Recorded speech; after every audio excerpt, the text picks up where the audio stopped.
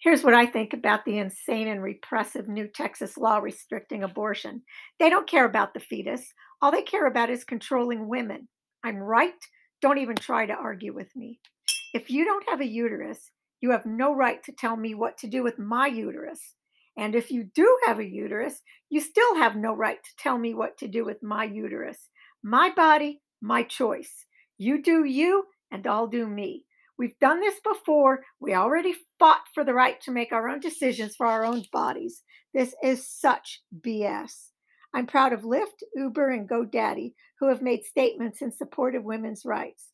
I will protest with NARAL and Planned Parenthood for all women to have a choice. Facts.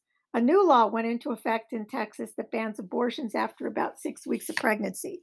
That's well before many women even know they're pregnant. The law allows private citizens to sue abortion providers and anyone else who helps a woman obtain an abortion, including those who give a woman a ride to a clinic or provide financial assistance to obtain an abortion. Private citizens can bring these suits, don't even need to show any connection to those they're suing. The law makes no exceptions for cases involving rape or incest. Source NPR.